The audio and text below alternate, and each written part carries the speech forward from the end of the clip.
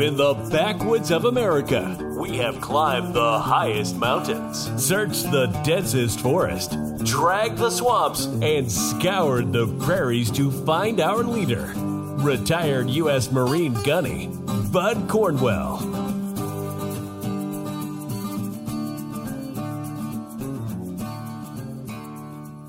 As for the enemies of freedom, those who are potential adversaries, they will be reminded that peace is the highest aspiration of the American people. We will negotiate for it, sacrifice for it. We will not surrender for it now or ever. Welcome back, Patriots. This is the Gunny, and you're on the Patriot Cause. I got a wonderful, wonderful guest again on my show. I'm going to call him Dr. T, Dr. Tom. He is in Italy, and he's a wonderful man, very intelligent, and I just love how he describes things. It's so difficult to find people that can not only understand what's happening, but have the ability to speak to where you have a solid understanding of the issue that's going on. So thank you very much, Dr. T, for being on the show today. Oh, thank you, Gunny. It's a pleasure to be back. I just love hearing your accent, man. I tell you, I love that. I love that accent. Awesome. I appreciate that. Yeah, we all can't talk the same way. I'll put you that way. It'd be a boring life, I'm assuming. So, well, I don't know if you can hear my South Philly accent, but oh yeah, absolutely. I can definitely tell you're not, from Alabama, or from Alabama for that matter too. So, but the Philly's definitely coming out of you, no doubt about that. So, but what I wanted to talk about today is Convention of States had a simulation. Actually 2 weeks ago, August 3rd and 4th. And it was an amazing historic event. I mean, it is a historic event in this country. And if we do finally make it to the final Convention of States with all 50 states, this simulation is going to be, read about, written about for generations to come. I hope hopefully so. That's where we're headed. George Mason would be proud. Oh, absolutely. He would be proud. So I'm going to give you a little bit of background on, you can call it statistics or whatever, right? Mm-hmm. There was 49 of the 50 states were represented. Now, here's the coincidence. There's only one state that didn't show up, New Jersey. Yeah, that doesn't. Who else? What about what happened in 1787? Yeah. Guess who didn't show up? Yeah, New Jersey. New Jersey. I'm just like, ain't that a coincidence? You had to understand that there was a lot of friction between Ben Franklin and his son Thomas. They had. Oh yeah, Thomas, absolutely. I mean, he was a pro loyalist, and so I mean, Burlington County is, well, whatever. New Jersey. They had legislators, both representatives and senators. Right. Most of the states had at least 2 or 3, what they're called as commissioners. Yeah. They're sent by the state to, be a commissioner for, the convention. And the state has the ability to yank them out of there if they're, screwing up, basically. But they're not all legislators. Some of them were doctors and lawyers and, different professions and stuff. So, all right. Concerned citizens, basically. Just exactly. Right. Patriots. And we also had, believe it or not, we had 3 legislative Democrats there. Well, that was very important for COS because they had to go back and forth, right? They had to debate these articles that they were going to propose. Right. And so you had those Democrats going back and forth and they were in line. So it wasn't like a political thing. When because you're a Democrat or whatever, they talked about the issues, they corrected the issues, they worked together so that the amendment could be written and proposed with a good, pretty much a solid agreement across the board. Right, worked out pretty good. So, well, simply because a person is a Democrat doesn't make him a Marxist. I mean, there absolutely. are Democrats that love our country. Absolutely. They're liberals, but they're not leftists. And there's a big difference between the two.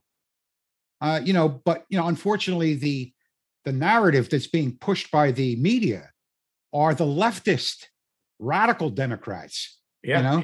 But there are Democrats that are liberal and they love our country just as much as conservatives do. It's just that they're being used as a facade for, leftist ideologues. And, it's difficult to tell them apart because they vote the same for different reasons, but they vote the same. Well, the other part about it is there's the other side of the coin. And I think it's pretty important that we understand that. I mean, anybody that's a conservative has no issue understanding why a liberal type mindset doesn't want to have anything to do with this. Because what is the sole purpose of what we're doing? To get a hold of the federal government. Right. To bring the power back to the people. And these leftists, they think the government is the power. They're the best ones to do everything for us. Oh, there's no question.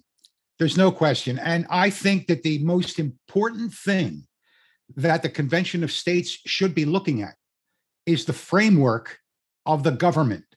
Yes. Now, if I may explain, and this may take a little bit of time, but I may explain. Okay, go ahead. Our founding fathers were informed by an Onondaga chief named Kanasatego, who was part of the Iroquois Confederacy of the Six Nations. He was the one who instructed us on what a federal government should look like. And the Europeans took that experience and inserted it into their understanding of the historical governmental structures of ancient Greece and Rome. So what we had was a direct democracy in the House of Representatives. We had an aristocracy at the level of the Senate, and we had a benevolent monarchy at the level of the executive. Okay. Now, they knew very well that a monarchy could become a tyranny, that an aristocracy could become an oligarchy, and that a democracy could become mob rule. All right. Or what they said in Greek, ochlokratia or demokratia paranamos. Okay. So they had these people separated and voted upon in that structure. There was direct vote democracy at the Senate, in the House of Representatives. There was a selection by the assemblies of the states in the Senate. And then there was an electoral college for the executive. These made up two branches of the government. You had the legislative and the executive, but there was a third branch, the judicial. And the separation of judicial powers from the executive and the legislative goes all the way back to Aristotle in his mixed constitutional governments with his book Politics. Now, it's interesting to note that the progressive era wants to turn the United States into a direct vote democracy. That's the way they're going to shred us to pieces. Because if you'll notice, every single authoritarian state begins by having a direct vote democracy. Absolutely. But unfortunately, there's only one political party. Yep. Now, we did not, our founding fathers were not really, they didn't really have it clear in their minds about the separation of the judiciary from the executive or the legislative. They knew it had to be there. But quite often, up until 1820, the individual states would override judicial review at the federal level and just say, well, we're not going to abide by that.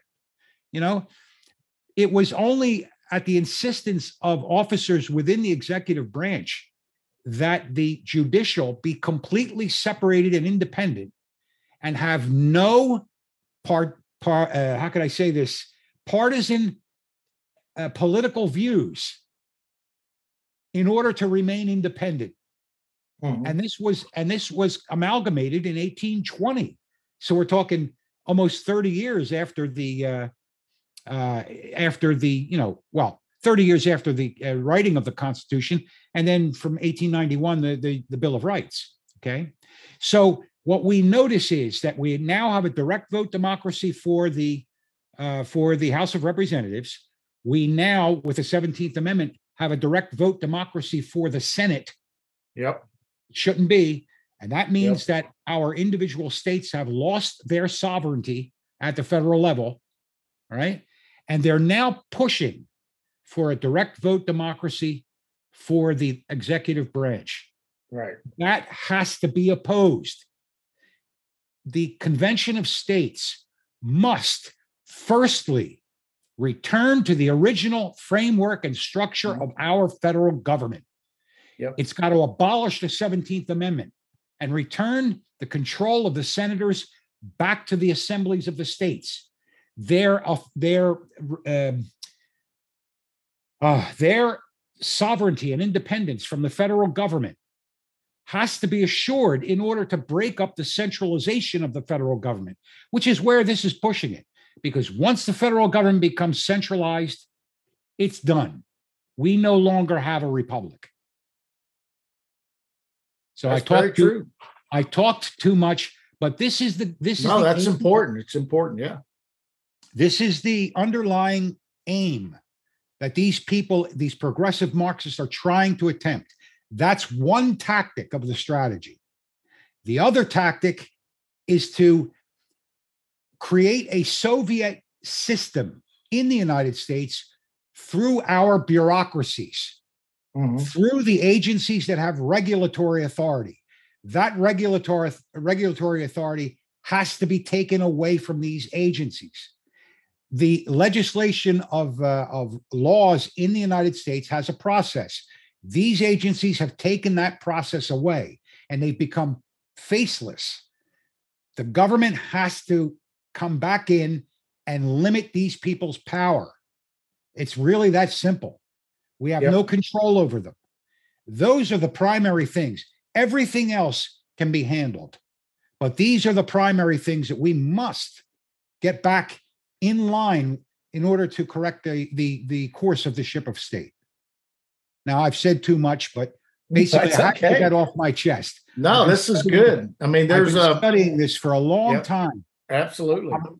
As a matter of fact, I'm writing an article on it right now because this all came to a head with Donald Trump. Yes. You could see what's happening with Donald Trump. They call it weaponization. It's no different from what they did with the people's courts in Nazi Germany, the show trials in Russia with the purges. Yep. They were assumed guilty before they even went up. It was just merely to punish anybody that was against them. Okay. And that's what they're doing. That's what they're turning it into. Trump got in their way. You remember back in, 2008, when Barack Obama goes up and we're 5 days away from fundamentally transforming the United States? That's exactly what he was talking about. Transforming it into a European style Soviet system. And make no mistake, the European Union is a Soviet system. Oh, sure it is. So. That's what I'm finding out as I do more research associated with socialism is socialism really isn't some people say, well, it's a stepping to become communist. You kind of do this socialist stuff. And then I kind of disagree with that. When you start thinking and your country is start acting, this socialism, whatever, you're communist. Communists is the ones that want this socialism world. So you have to, I think the way I look at it is, I don't think there's a socialist person. There may be a few that have a socialist kind of idea and be conservative, basically, take care of the poor. I mean, there's all different whatevers, but most of these people that are socialists, like Bernie Sanders and all these people, these are communists. These are outright communists. Bernie Sanders is an unapologetic communist. He's not. Absolutely. He's a communist. But it's interesting because there is a difference in mentality. Yeah, Gunny. Mhm. People like you and I want to work and be left alone. We want to keep what we earn. We want a government that's not intrusive into our personal, private lives. We want to raise a family. Now, the basis of communism, the basis of Marxian thought is feudalism. But it's a feudalism that instead of being run by an aristocratic class is run by a bunch of buffoons. All right. And it is based in theft, coercion, and violence. Make no mistake about it. It is a philosophy based upon trying to justify intellectually theft. That's all. It's redistribution of your wealth to someone else who doesn't deserve it. Absolutely. That's the thing about it is majority of what they're trying to do is not going to actually affect them personally. Well, they don't believe it will. But when they finally get into power, and this has been demonstrated. Right. That's where I was fixing to go. the people that are aiding these people getting into power are the first ones that they eliminate. Absolutely. Ernst Röhm in Germany, Hitler had him killed. The Night of the Long Knives. Absolutely. The SA was completely. The Stalin did the same thing with his purges. With Beria, had to eliminate all these people. And it was at their detriment, because at the beginning of the Second World War, all of their officer level staff in their army were purged. They had nobody to lead their armies. You see, so think about it. Yeah, you got to think about it this way. Obviously, you know what a viper is, right? Type of snake. Okay. Well, when a viper, female snake, has a baby, right? That baby is not, when it hatches and all that stuff inside the mother, and then it eats its way out. So it basically kills the mother, and then eventually becomes, gets out into the world. This is the same philosophy that I put this on, right? These people are basically the mother, and they're growing and growing and growing this communism into this country. And then it's going to get big enough and it's going to start eating them. Yeah. Gunny, I have to say that the reason that there has not been an overthrow, a direct hard line coup d'etat in the United States is people like you. It is the fact that we have 180 million Americans that are armed, that have 400 million weapons in the population. That's correct. No one could try to overthrow that. Matter of fact, I don't know if I read it in a book or somebody told me. I think I read it in a book or maybe an article. And this was years ago. It's probably 20, 25 years ago. That the reason that China didn't want to attack the United States is because the statement they use is they have more weapons than blades of grass on their land. Right. Right. Yeah. And I believe that. I believe that is the reason. So China that didn't, said, look, we don't need to have this confrontation like this. What we'll do is we'll go in the back door. The Japanese said the same thing. Exactly. The Japanese said the same thing. You will find a gun behind every blade of grass. Absolutely. And this is what we're dealing with. What we're dealing with is, and they've known this for years. The 17th Amendment, for instance, like you're talking about, I think it was 1913, wasn't it, or somewhere around there? Yes. They first had to pass the 16th Amendment, which basically gave them the power to tax. That's correct. And then they passed also the amendment that permitted the creation of the Federal Reserve System. That's correct. Which got us into debt like you wouldn't believe. Oh yeah. Right? And the 17th Amendment was the first progressive aim to weaken the power of the states. Now, you got to remember, people look at Abraham Lincoln like he's some kind of a saint, Right. I have mixed views on Abraham Lincoln. I think he was a great man, right? But he was a Hamiltonian, and he believed in a strong central federal government. Okay. Right. He did. You are right. They always poo-poo the Southern's view that, hey, wait a minute, we're fighting a second revolution. We're fighting the ability to keep and control our state sovereignty. This was promised to us when we signed the Declaration, the Constitution. We have a perfect right to secede according to the Constitution. That's correct. Jefferson and who was it? I can't recall, but the powers to what was it? It was the Virginia Act of 1789 or 98. I can't remember, but the ability to supersede a federal law at the state level. Yes. To annul. Yes. Annul. Yes. Annulment. Yep. I couldn't get it out of my head. I'm thinking Italian, Exactly. But anyway, this goes all the way back to the beginning, We know that people cannot be trusted. That's Right. why we set up a government with checks and balances. That's why we set up a government that had a separation of powers into 3 co-equal branches. And, they're gradually trying to erode this away because it's the only way they can do it. They've got to turn us into a direct vote democracy. Absolutely. Well, it's kind of a coincidence that this stuff started happening around 1913, so forth, right? Right.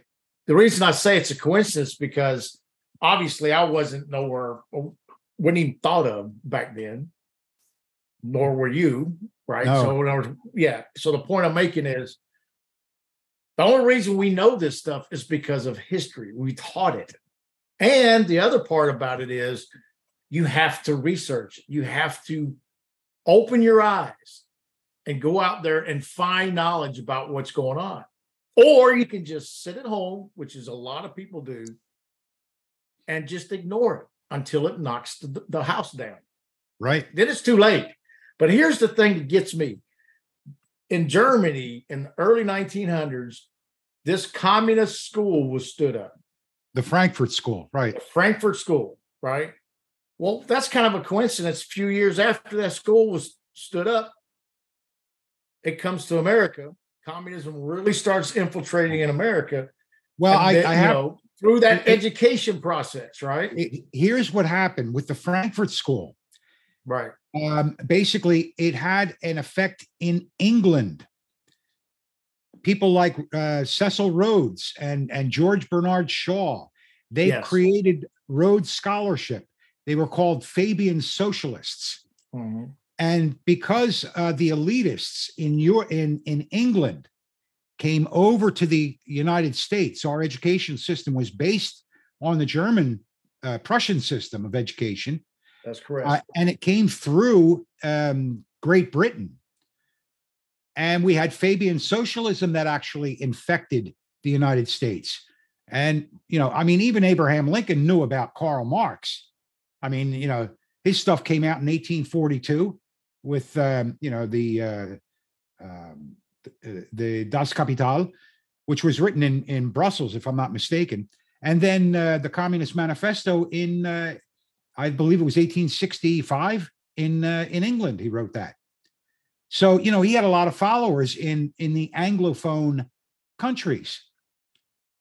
But you're right, Fabian socialism. So anybody that sits there and says, oh, he's a Rhodes Scholar and lauds him, all that means is he went to Cambridge and studied how to be a socialist. That's right. It's really that simple. Then he comes back and they applaud him. Oh, yeah. But it was an infiltration. It was an infection of European thought into the American ideal that we created to get away from European thought. Feudalism is the outcome of this. Feudalism. But if you go through history, and we talk about, let's say it's the real injection of this ideology came into America during that time frame, the early 1900s. Right. 1950s come along, and there's this one guy that decides there's a lot of communists in our country, and we need to fix this. Right? You know who I'm talking about, right? Yeah. McCarthy. Right? So they had the hearings and all that. Of course, all of them were denying everything. Some of them, I agree, were probably not communists or socialists. They just kind of got blackballed into into it, but a lot of them were communists. So that's the first instance. The second one is when Reagan came along. Now, here's what I don't understand. And again, I was in the Marine Corps when Ronald Reagan was president, right? Matter of fact, he was my first president when I was in the Corps. The commander in chief, right? Yeah. What I don't understand is this.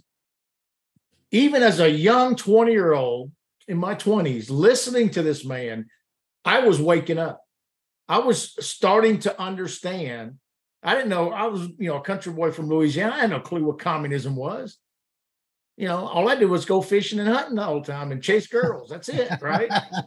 But here's one of the greatest presidents, if not the greatest president that was ever elected, explaining to these patriots in this country exactly what's going on. And nothing was done about it. Virtually nothing. He got blocked. And I'm just going, are you kidding me? That was the major opportunity for the United States to fix itself. That we should be doing this kind of stuff like the Convention of States or whatever during that time frame. That's when we should be doing this. Should have been doing this.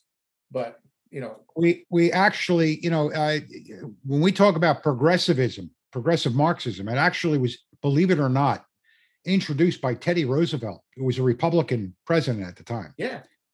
Woodrow Wilson was the one who really started he was the president of Princeton. That tells you everything you need to know.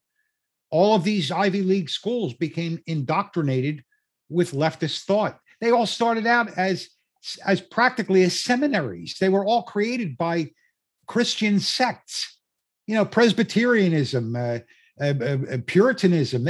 They were all founded as, the 9 schools that were there before the revolution, including my own, Rutgers, Queens College. It was a Dutch Calvinist school, all right? And they were all infiltrated. The elitists, it's interesting how these people who are failures in life call themselves elitists. They couldn't hold a job if they had to in the private sector. They're all a bunch of talkers. They're not doers. They never got their hands dirty. Right. And they're the ones that are the class of technocrats over here in Europe. They've never done anything they've never done anything of consequence in their entire lives. And they want to tell you how to live. Exactly, how to live. And they skim a little off the top. That's just what it's all about. Have you read or been on the website, the World Economic Forum, and read about the 2030? Oh, yeah, sure. Of course, now it's going to be 2020, 35, and because there's no way they're going to make that by 2030. But look, you know what I mean. This is nothing more than a redistribution of funds. Klaus Schwab, the head of this thing he's just another Marxist. He's an elitist Marxist. That's all he is. Right. You could tell right off the bat, they only see 2 different types of economics. One is Marxian, which makes no sense whatsoever. It's a complete, it's a complete system of buffoonery. My father described it as an economic system designed by a parasite for other parasites. All right. And then you have Keynesian economics, deficit spending. The monetary system is controlled by the government, whether it be what's in circulation and credit, that kind of thing. And it never works. All it does is create, inflation and the destruction of economies and poverty. That's all it creates. Well, but see, it doesn't affect these people. So they don't care. They don't care. The only thing they care about is that they get to be part. It's kind of like, I guess the best terminology that we can relate this to is the Joneses, right? Being with the Joneses. They like being with the people that are like them.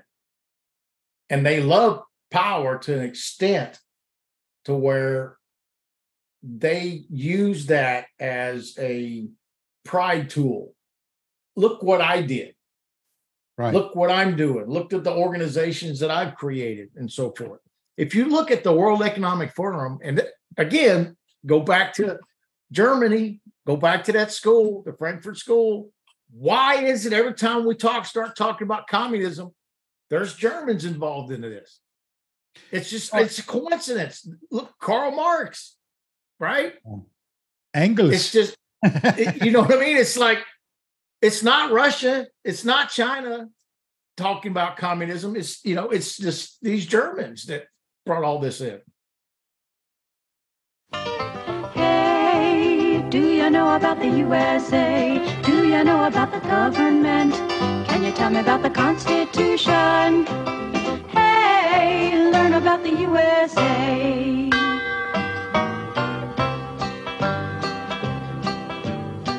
In 1787, I'm told our founding fathers did agree to write a list of principles for keeping people free. The USA was just starting out, a whole brand new country, and so our people spelled it out, the things that we should be. And they put those principles down on paper and called it the Constitution. And it's been helping us run our country ever since then. The first part of the Constitution is called the Preamble and tells what those founding fathers set out to do. We the people, in order to form a more perfect union, establish justice, ensure domestic tranquility,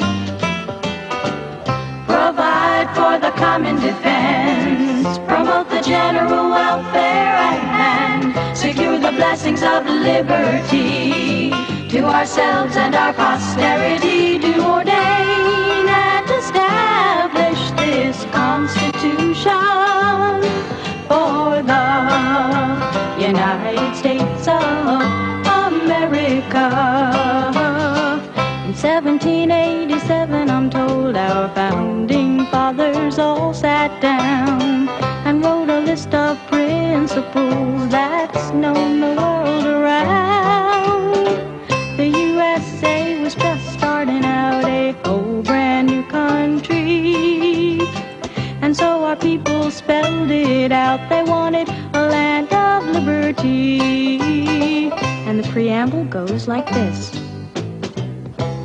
We the people, in order to form a more perfect union, establish justice, ensure domestic tranquility, provide for the common defense, promote the general welfare, and secure the blessings of liberty to ourselves and our posterity, do ordain and establish this Constitution for the United States of America, for the United States of America.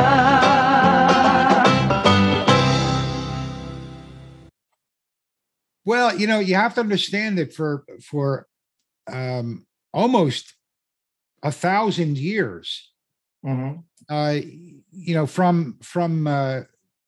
Charlemagne all the way up until about the fall of Constantinople, which is when the Roman Empire actually collapsed. It was in the 1400s. The Western Roman Empire collapsed in 476, but the Eastern Holy Roman Empire collapsed when the Ottoman Turks took over Constantinople. Then we entered into basically into the Renaissance period, right?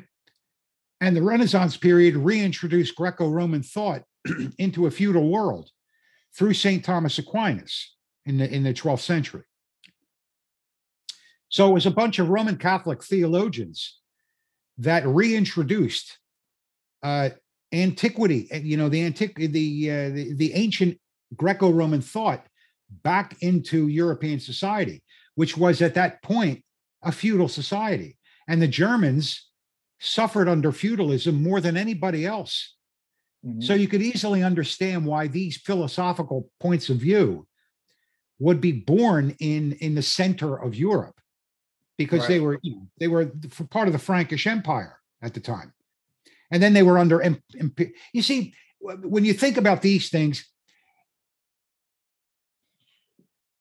these were answers basically to imperialism.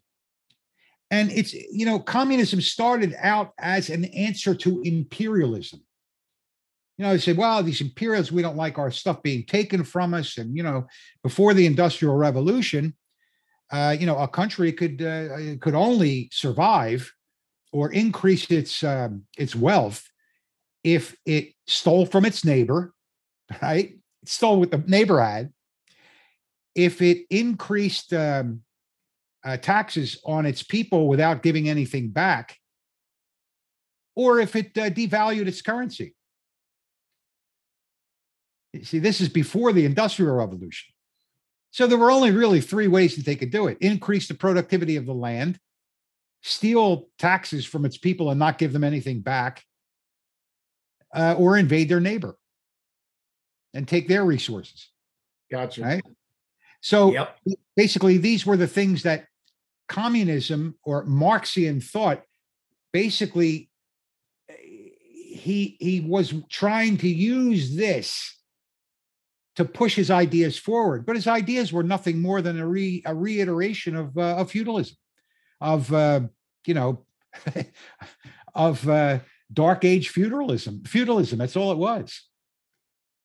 You notice he never mentions anything about the wealthy, though.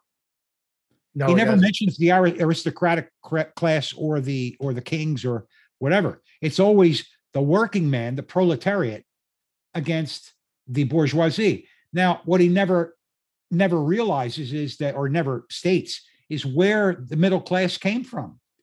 They didn't come from the aristocracy. They came from the working class. Now, proletariat in French, it's interesting what the term means. Prole in Latin, means offspring, children. His idea was that the only thing that these people could contribute to society were their children and their labor, that they were born into that and could never get out, never escape it. But the middle class was born in that class. It was completely stupid. In other words, there was no upward mobility. In the United States, this idea never worked because we had no classes. This was a European concept. It wasn't an American concept. There were no classes here. No, there weren't. So, in any case, our entire government was based on that, maintaining the freedom. And the Convention of the States has to go back and read the original Constitution as it was written up until, let's say, 1791 with the first 10 amendments, and it's got to revert to that original meaning. No, absolutely. That's the only way we're going to get back our control. Right. So what I like about Convention of States per se is we have three areas. That's the best way to explain it, that can be brought up during this convention. And the reason behind that is you can't eliminate the Second Amendment, for instance. Oh, in no. these areas. Right. So this is why the structure's set up the way it is. The thing is that the Second Amendment is not part of the Constitution. It is a guarantee not to be touched by the Constitution. Exactly. All right. But the point I'm making is the argument of not having this convention by most of these progressive people is the fact that they'll be able to pass whatever. No, that's not true. I know, but it's hard to convince some of these people. But there is a purpose. There's a reason behind that. So, for instance, like you're talking about the 17th Amendment, repeal the 17th Amendment, right? Okay, so ask yourself this question. Here's how simple this is. Does the process, or would repealing the 17th Amendment fall into one of these different types of categories per se? Is really what we're looking at. In my view, the in my view, the 17th Amendment is a violation of the spirit of the Constitution. It is a violation of the framework of the government that the founding fathers intended for us. It shouldn't be there at all. It should never have even been considered. Now, there's a great difference between the 17th, which is the whim of a legislation, and the Bill of Rights. The Bill of Rights, there's no question that should not be touched at all. Right. So there's three areas I want to tell you. This is what I really wanted to talk about. Is the first one is federal term limits and judicial jurisdiction. Right. So that's the first one. The second one is fiscal restraints. And then the third one is federal legislative and executive jurisdiction is the third piece of what the third areas, right? So repealing of the 17th Amendment falls in there because they're dealing with legislators and so forth, right? So I agree with you. That should be something that could have or should have come out of this convention. Because you got to remember, these legislators are the ones that are writing. It's absolutely necessary that we return sovereignty. Right. But so you get the point. Here's the point I'm making is our organization created this movement. So when we went to this simulation, and some people are eventually going to get this, especially if they watch the simulation itself. You have to look at us as like providing the facility to do this. And that's it. That's all we did. We set everything up. Mm-hmm. And then once the legislators or the commissioners and everybody came in, they took over. They held their committees. They had committee leaders, et cetera. Now we provided people to write stuff down, like a secretary. But that's it. Right. Just the minutes. The minutes and stuff like that. But that's it. Everything. They voted on their own president and et cetera, et cetera. And so here's the point. Yeah, let me finish the thought. So here's the point is these are the three areas. So we basically throw in these legislators in conference rooms everywhere and going, okay, here you go. Here's the three areas. And then they discuss what they want to do. So why the 17th Amendment didn't come out, I don't know. I was expecting to see it, but again, I don't know. So yeah, it's absolutely fundamental. The other thing would be a preventive act. You'd have to prevent any violation of the way that we elect a president and the vice president. We have to make sure that there is a law or an amendment that says that the election of the executive branch through an electoral college is inviolable. All right? It's got to be, because there was a reason for it. And that reason was to maintain an equal application at the state levels, to make sure that New York and California weren't the only two that were electing the president. Mm-hmm. All right? You wanted to give South Dakota a chance to have their say. You wanted to have, Kentucky. You wanted to have Idaho. You wanted to have these states have their say in who became the president of the United States. Eliminating the Electoral College means that, all right, direct popular vote. Okay, you get the two coasts are the ones who are going to elect the guy all the time. Mm-hmm. Yeah. That's got to be reinforced. And it's easy to go through it. As I said, you have to have a mission. Each of these individual aims, you'd have one mission to maintain and secure and safeguard the structure of the United States, the framework of the government, maintaining the three co-equal branches, maintaining their independence, maintaining and reinforcing the checks and balances that were intended. Okay, you've got to review every single act of legislation that became a law, every single agency that is in violation of the spirit of the Constitution. Right. The spirit of the Constitution. And it's exactly explained in the preamble. The preamble of the Constitution tells you everything you want to need. The mission statement of the United States is the Declaration of Independence. It tells you what we're trying to create. It tells you the role of a government in a free society. Anything outside of that, is not the role, is not the purview of the government. It's the purview of society. Right. All right. Well, the other thing is, the other thing is that it didn't shock me. I didn't expect to see this particular one that they were talking about. And then I read it. I'm like, okay, then it makes sense. Because in the Constitution, nowhere in the Constitution does it give a number of Supreme Court justice. No. It just says, that we'll have a judicial system, right? It's decided upon by the executive, actually. Right. So this says the Supreme Court of the United States shall consist of 9 judges, any 6 of whom shall constitute a quorum. That should have been in from day one. They should have determined that. Because if, my personal opinion, if we lose this next election, I don't care who on the Democrat side is going to be president. It's irrelevant who that person is. If we lose this election, they will stack that court. Oh yeah, they'll pack the court. And we will never ever have justice in this country again.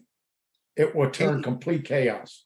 Yeah, that is a good idea. That is a good idea, limiting the number of Supreme Court justices. Absolutely.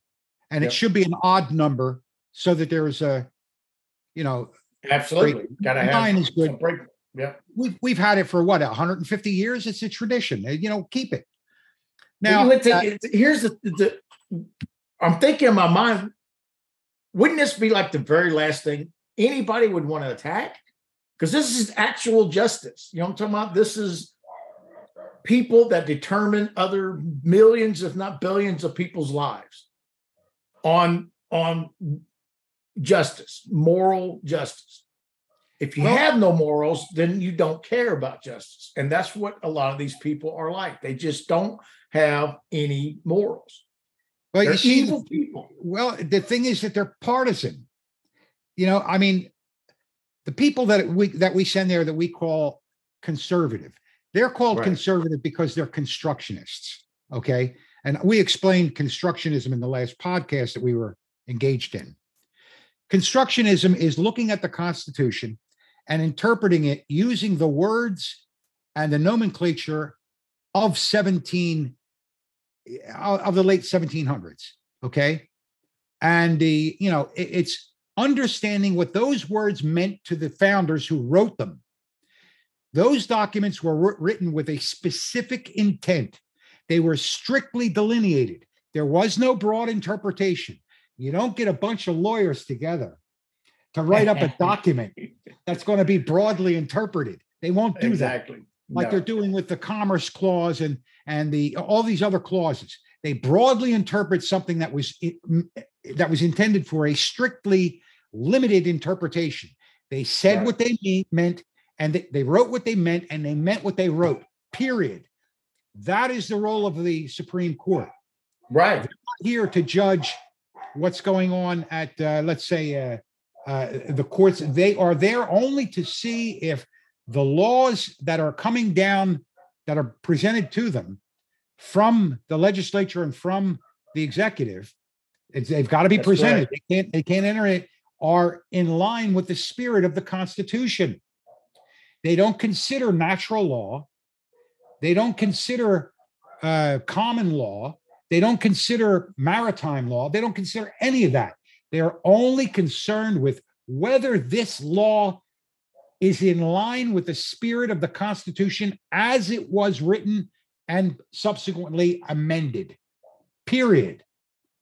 When they start getting into Roe v. Wade and all this other stuff, look at the damage they do. Yep. So their role should be very limited to questions of constitutionality. Absolutely. Period. End of story. Absolutely. You don't get into the constitutional wise, the Supreme Court had absolutely no authority to do this abortion thing. at all. No, no. Not They had no whatsoever. authority whatsoever. That's why the one now pushed it away. Exactly. People say, well, they lost. No, theoretically, they didn't lose. What They happened didn't lose was anything. it went back where to it the was state. supposed to go. Exactly. And That's that's where, called if you don't want to live in a state that doesn't allow you to have an abortion, then move. That's what Exactly. That's what a republic is. Vote with your feet. Exactly. That's called a false construction. Abortion never appears in the Constitution, and they're making a claim that it is a positive right guaranteed by the Constitution. Absolutely not. Absolutely not. Where does it appear? You want to live in a state where they have that? Go move to friggin' California. Well, the other thing too, you noticed that these people were out in the street rioting and burning shit and all. I'm sorry, burning stuff and everything, and it changed nothing at the state level. Exactly. They can have an abortion a week if they wanted to. Absolutely. As long as I don't pay for it.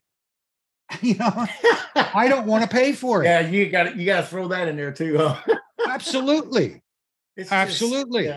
You now, vote let me ask for you it. this. Let's just, the abortion thing. We could talk all day on that. We can get off on a tangent there. Yeah. This one is important because I think this is part of, this whole ideology of who is responsible for what, etc. And this is one that these people have been shoving down our throat for years, and that's healthcare in general, right? They have a huge amount of the population in America actually believing that healthcare is a responsibility of the government. No, according to the Constitution. You should listen to what these people say. And I'm going, tell me, here it is. Here it is. I hand that to them, right? I said, here, show me in here. And they'll pick out all kind of stuff and basically try to fit it into here. And I'm going, Gunny, I got to tell you something. Be careful if you're driving in Jersey with that thing. They'll call you a subversive and arrest you. No, healthcare is not. Healthcare is not a right. No, it is not a right. There is no right being born to the species Homo sapiens to healthcare. All right. Now, is it okay? Should we all be able to get healthcare? I totally agree with that. Absolutely. I'm not disagreeing with that. Absolutely. But you may not be denied healthcare should That's you correct. Want. But it is a positive right according to the government, people in government. Right. But healthcare is a privilege. Someone has to pay for it. It is not a right. It is not a negative right. No one may deny it to you should you want it. No one may deny you an education should you want it, but it is not a right. It is not a natural right. All right. That's a fact. Now, so the thing is that if the people in a certain state wish to have health care paid for by the state, vote on it. That's what, vote on it. Let them take 30% of your, add 30% of taxes to your pocket and pay for people that are 70, 80 years old that never took care of themselves. Exactly. Vote on it.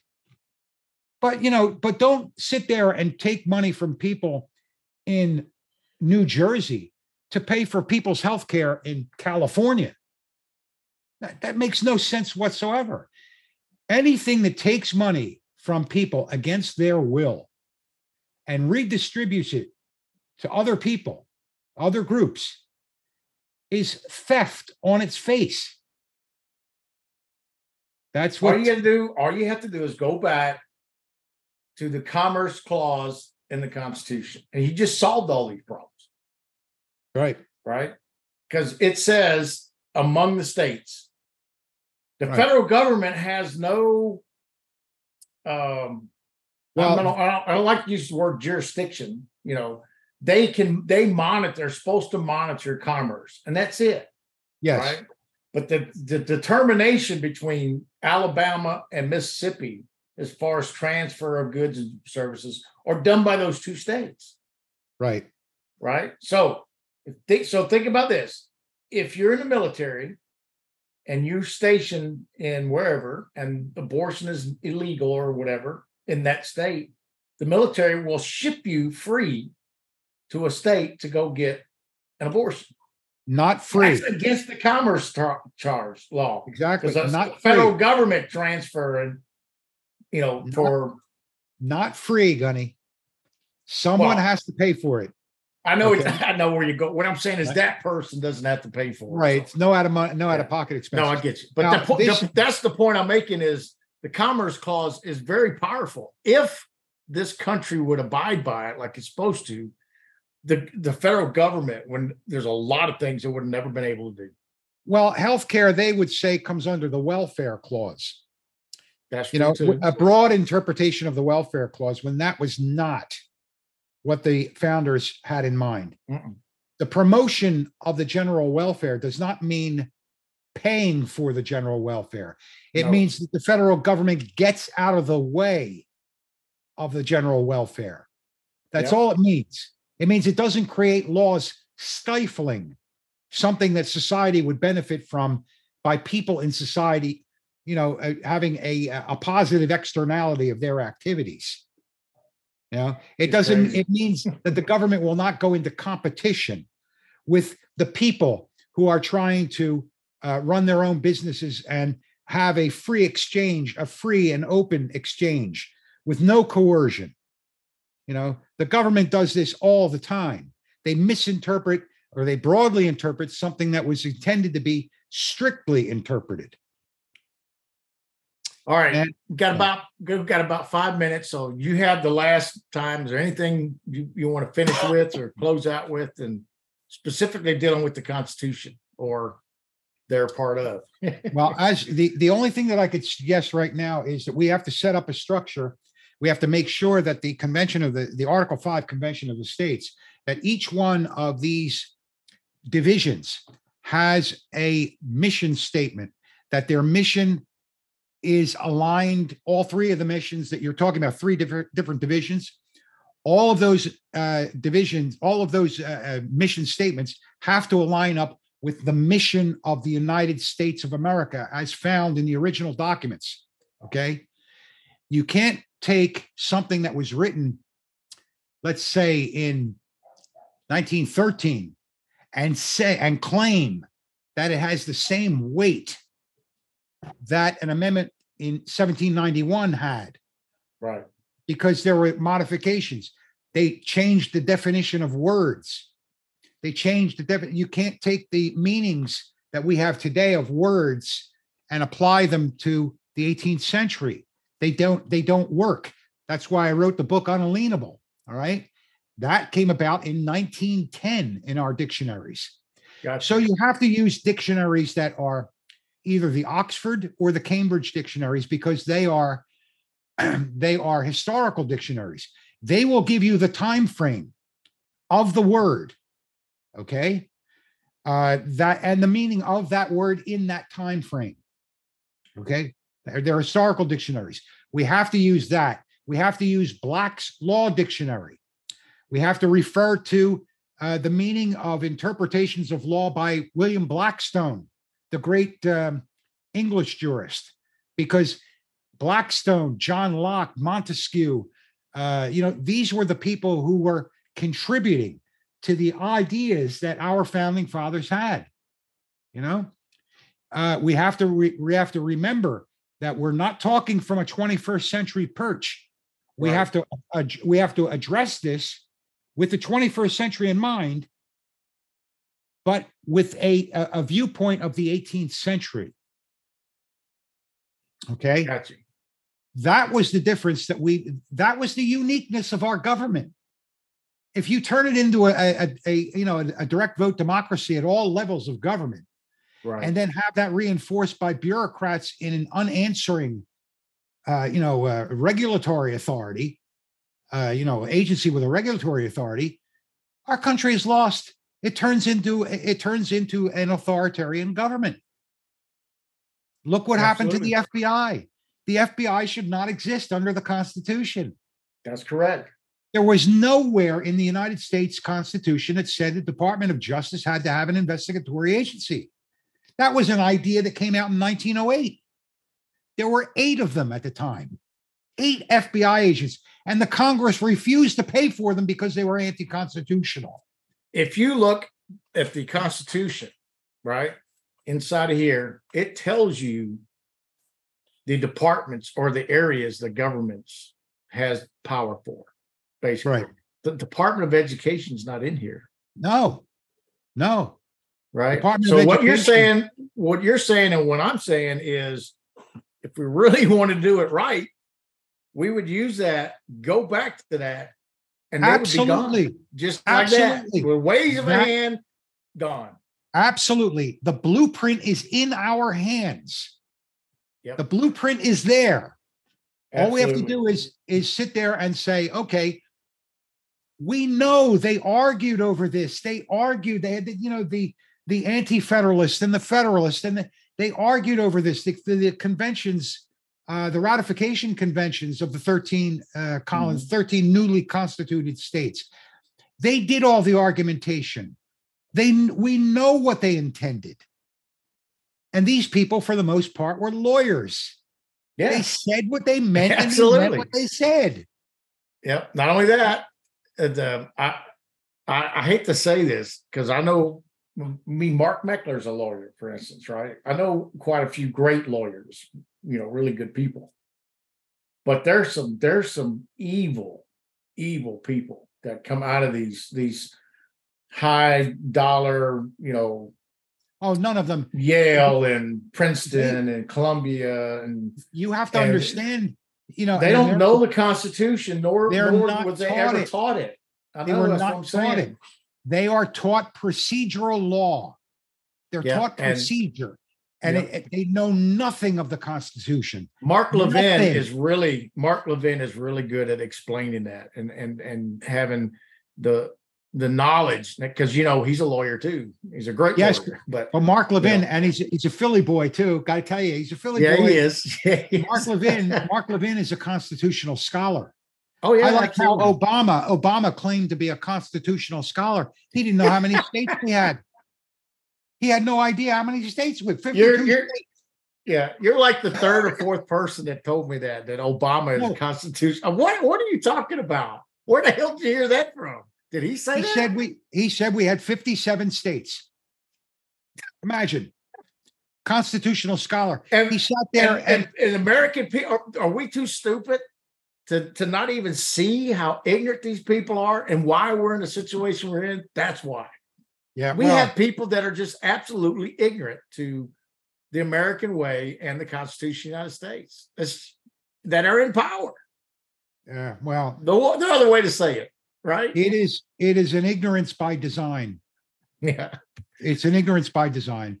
When you have, look, the other thing is that, yes, as term limits and things like that, our founding fathers would never have considered having a person in the Senate for 60 years. Never.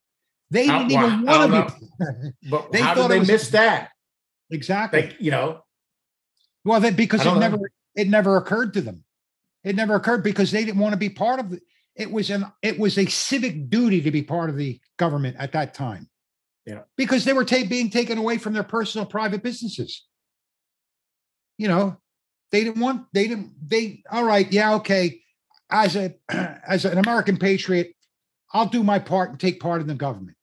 Yeah, and know, the last part about this, as I read about this, and I was what? Abraham Lincoln is a great example, right? He was a good president, whatever. He didn't want to be president.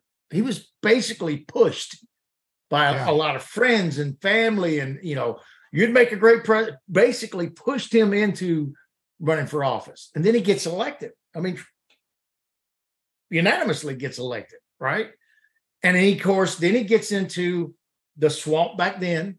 Nothing like it is today, but the swamp, right? The lobbyists. And right. And then he does exactly what you're talking about. And all of a sudden he starts getting big government and all that kind of stuff. So the point I'm making is if you do not stand on the Constitution and you go into this political world and you don't stand on that Constitution going, I will not rock, I will not come off of it, you're going to be just like the rest of them. And that's how simple it is.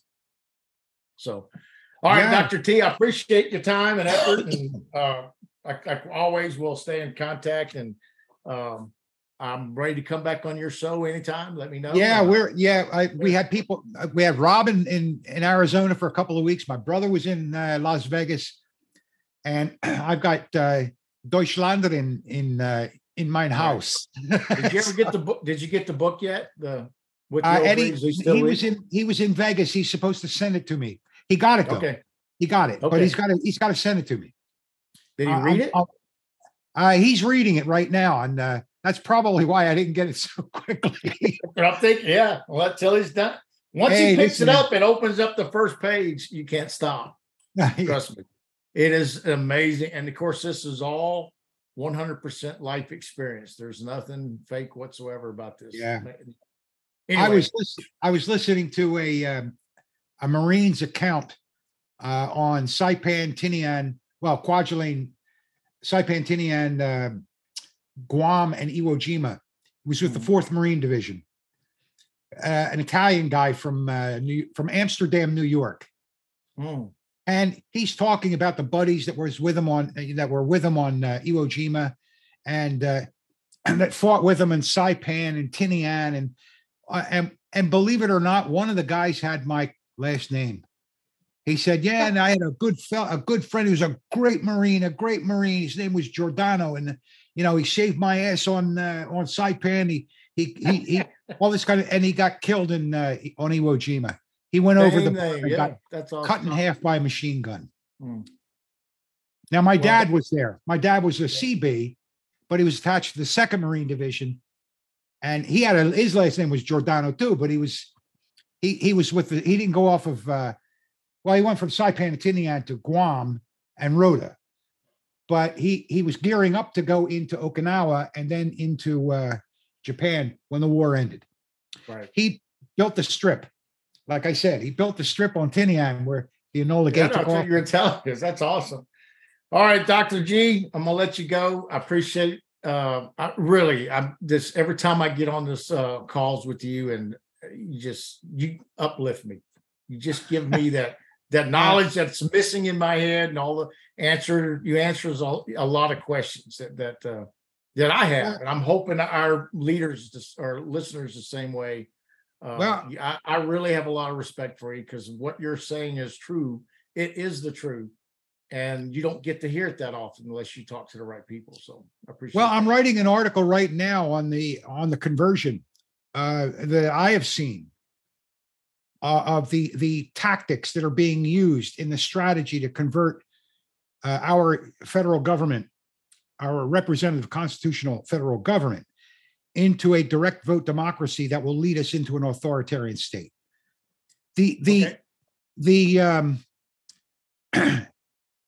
there to be seen with these false accusations against Donald Trump, with his denial of his constitutional guarantees, the 4th Amendment, 5th Amendment, with these insane accusations, creating laws that are not laws. Right. Attacking a federal jurisdiction type of a crime, if it is a crime, by a local, county DA. What the hell is that? 100 different. This has never happened before, ever in the history of our country. Never. And you're watching. It's like watching our government dissolve. Yes. These people have to be stopped. They have to be stopped. And we're either going to do it through peaceful means or whatever. But I guarantee you this: I'm not going to live in a tyranny government. They don't want it to be. They, on the opposite side, don't want it to end by peaceful means. Oh, I know. There are 1,000 inflammatory cuts that they are pushing and pushing and pushing. In society, in government, they are creating divisions. They're creating race against race, sex against sex. Class against class that don't exist. Exactly, they don't exist. But the thing is that they are denying people now. Now the leftists are pushing their agenda to the point that even liberals are beginning to understand that these people are not representing their interests. Nope, not at all. All right, sir, I got to go. I appreciate your time. Say hello to your Italian friends. Go eat some great spaghetti for me. Yeah, I'm about ready. God bless you. God bless the Marine Corps, and God bless the United States of America. Amen, sir. Take care. Take care.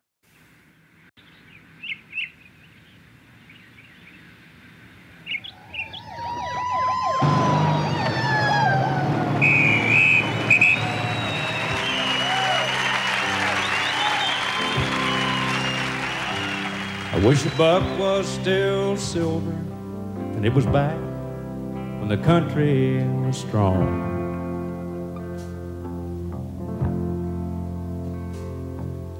Back before Elvis, before the Vietnam War came along.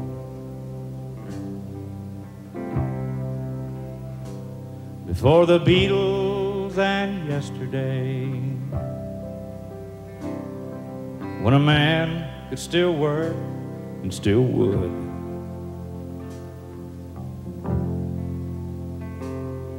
It's the best of the free life behind us now. The good time's really over for good. I wish Coke was still cola and a joint was a bad place to be.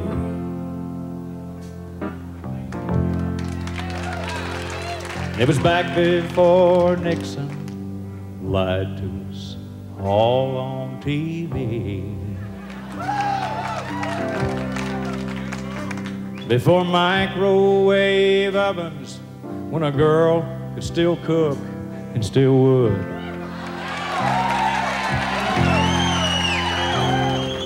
It's the best of the free life behind us now. The good time's really over for good. I'll be rolling downhill like a snowball headed for hell, with no kind of chance for the flag or the Liberty Bell. I wish a Ford and a Chevy would still last 10 years like they should. It's the best of the free life behind us now. The good time's really over for good. Stop rolling downhill like a snowball headed for hell. Sing it with me. Stand up for the flag and let's all ring the Liberty Bell. Let's make a Ford and a Chevy that would still last 10 years like they should. 'Cause the best of the free life is still yet to come. The good times ain't over for good.